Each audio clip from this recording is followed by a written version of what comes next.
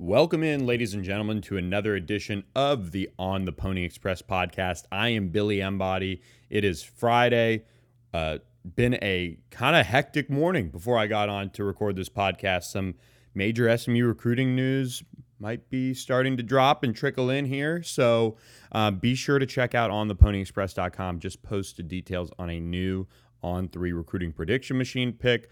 But that's why I'm coming to you guys a little bit later in the afternoon. So hopefully you're listening to this on your drive around town, wherever you are this weekend. But SMU wide receivers are once again another stacked position, and we're here to preview that position group. And honestly, there's a ton to talk about with this group.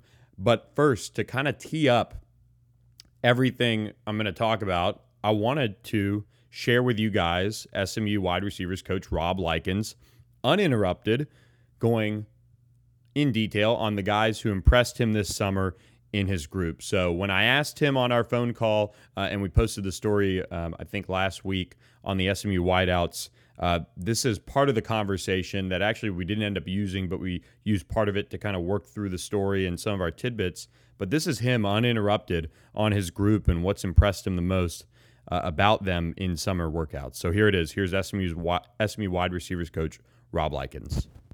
At the receiver position, when we went out, you could tell that Rasheed Rice is an extremely intelligent football player. He's at an elite level as far as being able to take a concept that you put up on the board or show the film and then go out and actually run it the way you want to have it done right. He is he's really on the high end of that in my coaching experience. Like, he's one of the best I've ever had that can do that. So that really caught my eye. I thought that Roderick Daniels took a step in right at the end of the spring and more so in the summer workouts that we were able to work with him. I thought he had cut his weight down just a little bit from where he was at. He's in better shape. He looked fast. He made plays. I thought he did a really good job.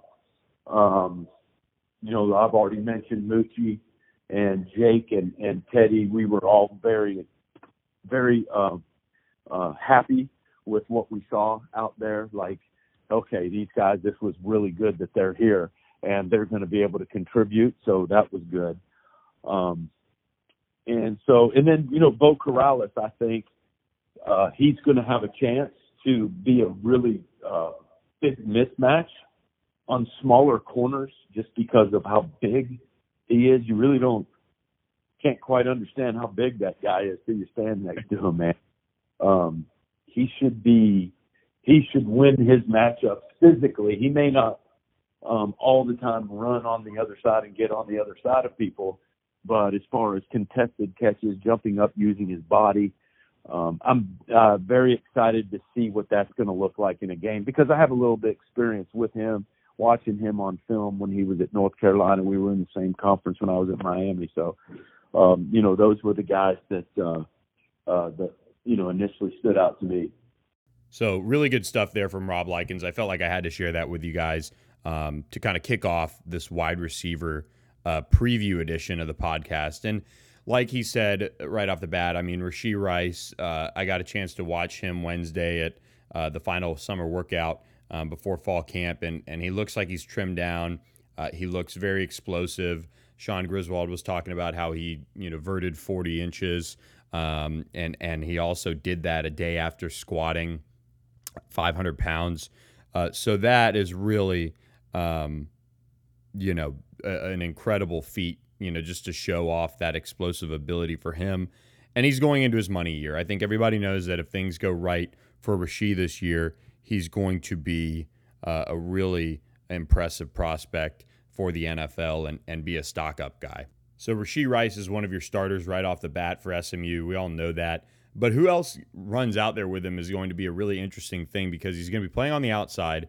So if he's, kind of a guy that can stretch the field a little bit, the opposite side of him could be a Bo Corrales, a really physical, gifted jump ball guy who has one of the biggest wingspans on the team. I'm really high on what he could do for SMU if he is healthy this year.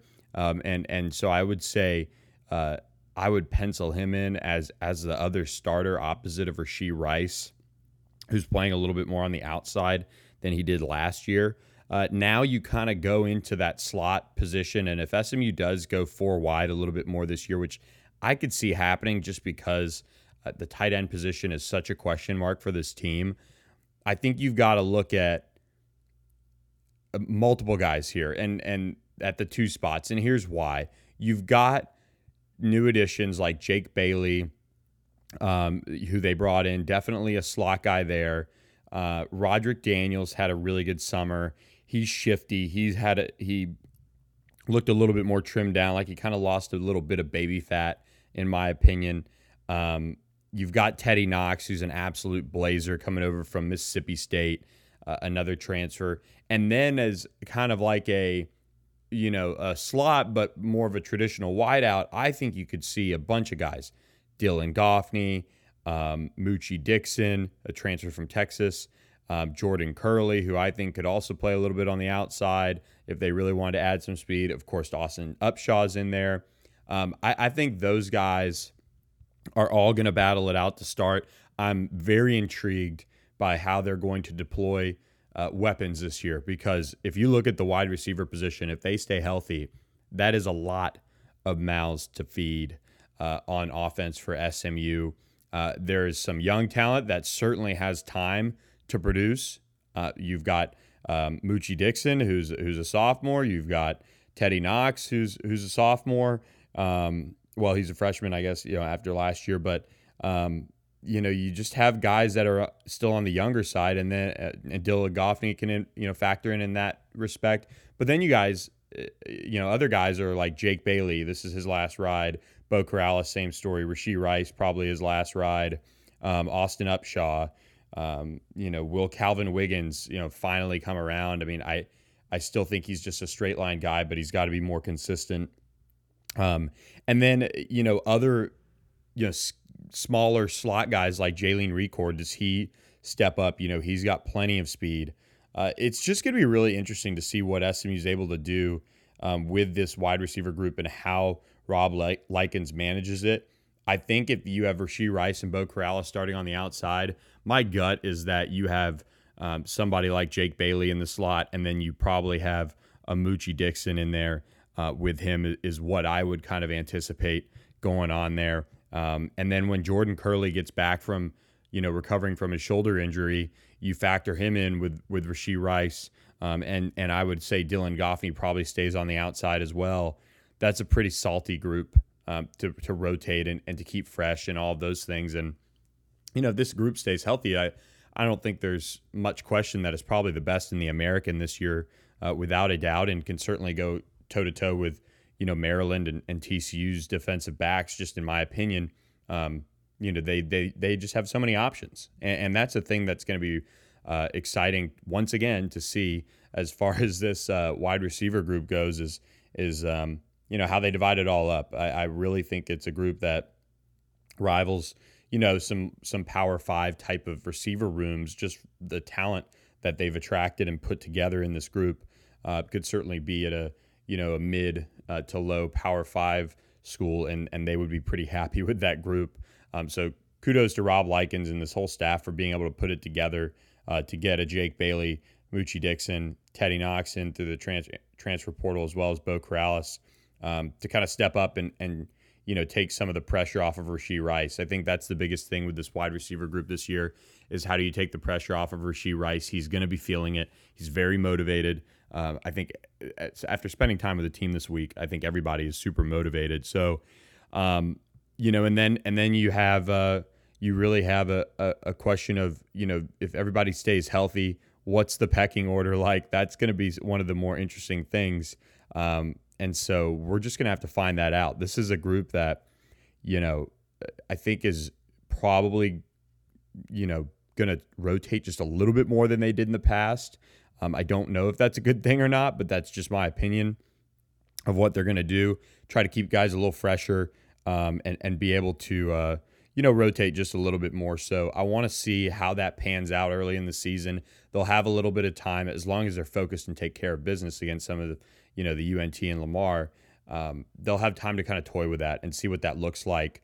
I do think once Jordan Curley comes back, that's going to be a huge boost, just because he has so much speed. He has, really, really a game breaker and had a tendency to make plays at the right time. And that was something that impressed me. And it was such a shame that, he got hurt and missed, a good portion of the back half, especially of the season, kind of just was banged up. That shoulder really bothered him, and then he got hurt in the spring. So hopefully that's all fixed.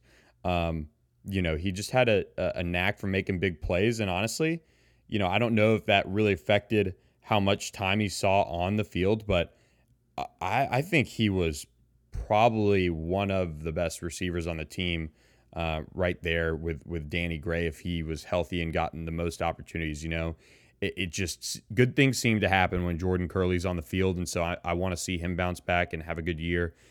The staff is really high on Bo Corrales and what he can bring to the table, and I'm not saying he's Cortland Sutton by any means, but in terms of like seeing a guy physically, I think Bo Corrales is the closest thing to Cortland Sutton since Cortland's been gone. He's huge. He kind of looks like a jumbo tight end, walking around and just has that frame to him. I don't think he runs as well as Cortland does. Rob Likens kind of said as much, but he's just got that wingspan that can just go up and get anything if it's in his vicinity. So here's to hoping that he can stay healthy and see how his year pans out. Trying to get stock up before the NFL draft. So, and then another one is Jake Bailey. I think his smarts coming over from Rice, his ability to get open is something that a lot of people have really impressed upon me as far as what he can bring to the table. He's somebody that just finds a way to get open and catch balls. So I think this room is once again stacked. There isn't really too much to say about it outside of that. They really have it together and they have a bright future. So I'm excited to see how the pecking order pans out. But, I think everybody that follows SMU football knows this receiver room is poised for big things. It's one of the strongest, if not the strongest unit on the team. Just off the top of my head, I got to believe it's the strongest unit on the team, especially on offense. So we will see how they go this year. Excited to see Rashee Rice. I feel like he's been here forever. I did his commitment video all the back in the day when he committed to SMU, and so we will see how his curtain call goes. I've got high expectations for it. But now one thing I want to do is take a look at the SMU tight end room. I was going to do a separate podcast on this one, but quite honestly, there are a lot of questions about this room overall. There is some thought that you want Nolan Matthews-Harris to step up. You want Ben Redding to step up. You want Cam Allen, the transfer, to step up. Simon Gonzalez, the former Texas Tech Red Raider, to step up. But then you add in somebody like R.J. Maryland into the tight end room, just straight from South Lake Carroll High School. And it just seems to be all over the place as far as what could happen with this room. So, for Casey Woods, the offensive coordinator, he's got his work cut out for himself. And I'll share a couple takeaways here just on this group, and then we'll kind of wrap it up for you guys. But I think, one, Ben Redding is a big leader on this team. He's back for his last year, and he looked really good at workouts. He looked bulked up. He looked like he moved around well. I think that's going to help him have a chance to contribute as far as blocking. I think that's important. He's kind of been a special teams player for the most part throughout his career. He's played in a lot of football games, had that 2-point conversion at TCU last year. This is a year for him that's got to be exciting. He gets this extra year at SMU, to kind of close things out the right way, have a potential to win a conference championship. And so he's really the leader of that room. I expect him to see a little bit more time than he has over the past few years on offense just because he looks so much bigger physically. I think he could handle his own. I don't think he's separated himself as a pass catcher just yet by any means, which is why I'm high on what RJ Maryland can bring to the table. From what I've heard, he's already up in that 220-pound range. If that's the case, with how productive he was as a high school senior and throughout his high school career at Southlake, I think he's going to be poised to take on a huge role in this offense early on. And I know that's a little bit of a bold claim for a freshman to be putting that together, but I just think he's that impressive so far, just physically. He has the production at the high school level you look for when you're talking about a highly, talented tight end prospect who basically played at one of the highest levels of Texas high school football as a wideout. So to be able to get that done just gives me a lot of hope that he's going to be able to translate well to the next level, especially now that he's added some good mass to his frame already going into his freshman year. So I'm very high on RJ Maryland and what he's going to bring, and obviously it'd be a cool story with his pedigree if he were to break out right away, but that's just me talking. Now, you look at somebody like Nolan Matthews-Harris, who has now been in the program for a minute after transferring back home from Arizona State, and I just haven't seen him turn the corner just yet.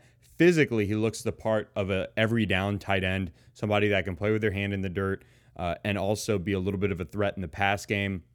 I want to see that come out of him, this year. And if he brings that out of himself, it's going to be a big deal for this room and what they're going to be able to accomplish because you just don't have that type of size on the roster at the moment. The only players that is close to him in that respect is Cam Allen, and I think he just needs more development after transferring in from Michigan State after just one season. And then Simon Gonzalez just hasn't shown much of anything. He's been hurt a lot.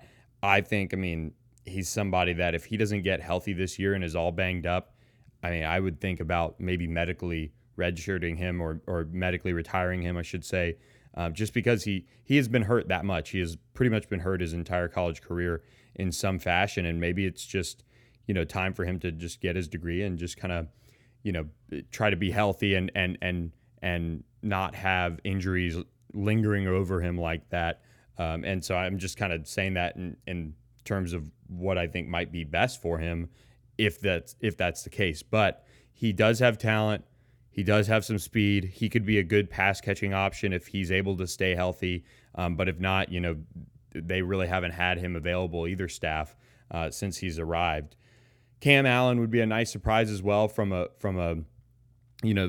prospect who just hasn't really shown much yet in spring ball. And now, we'll see how he looks in fall camp. But I think if you're SMU, you're relying on Ben Redding and RJ Maryland the most going into this year, and you're hoping that Nolan Matthews-Harris can stay healthy and turn the corner and be dominant because he's got the talent to do that.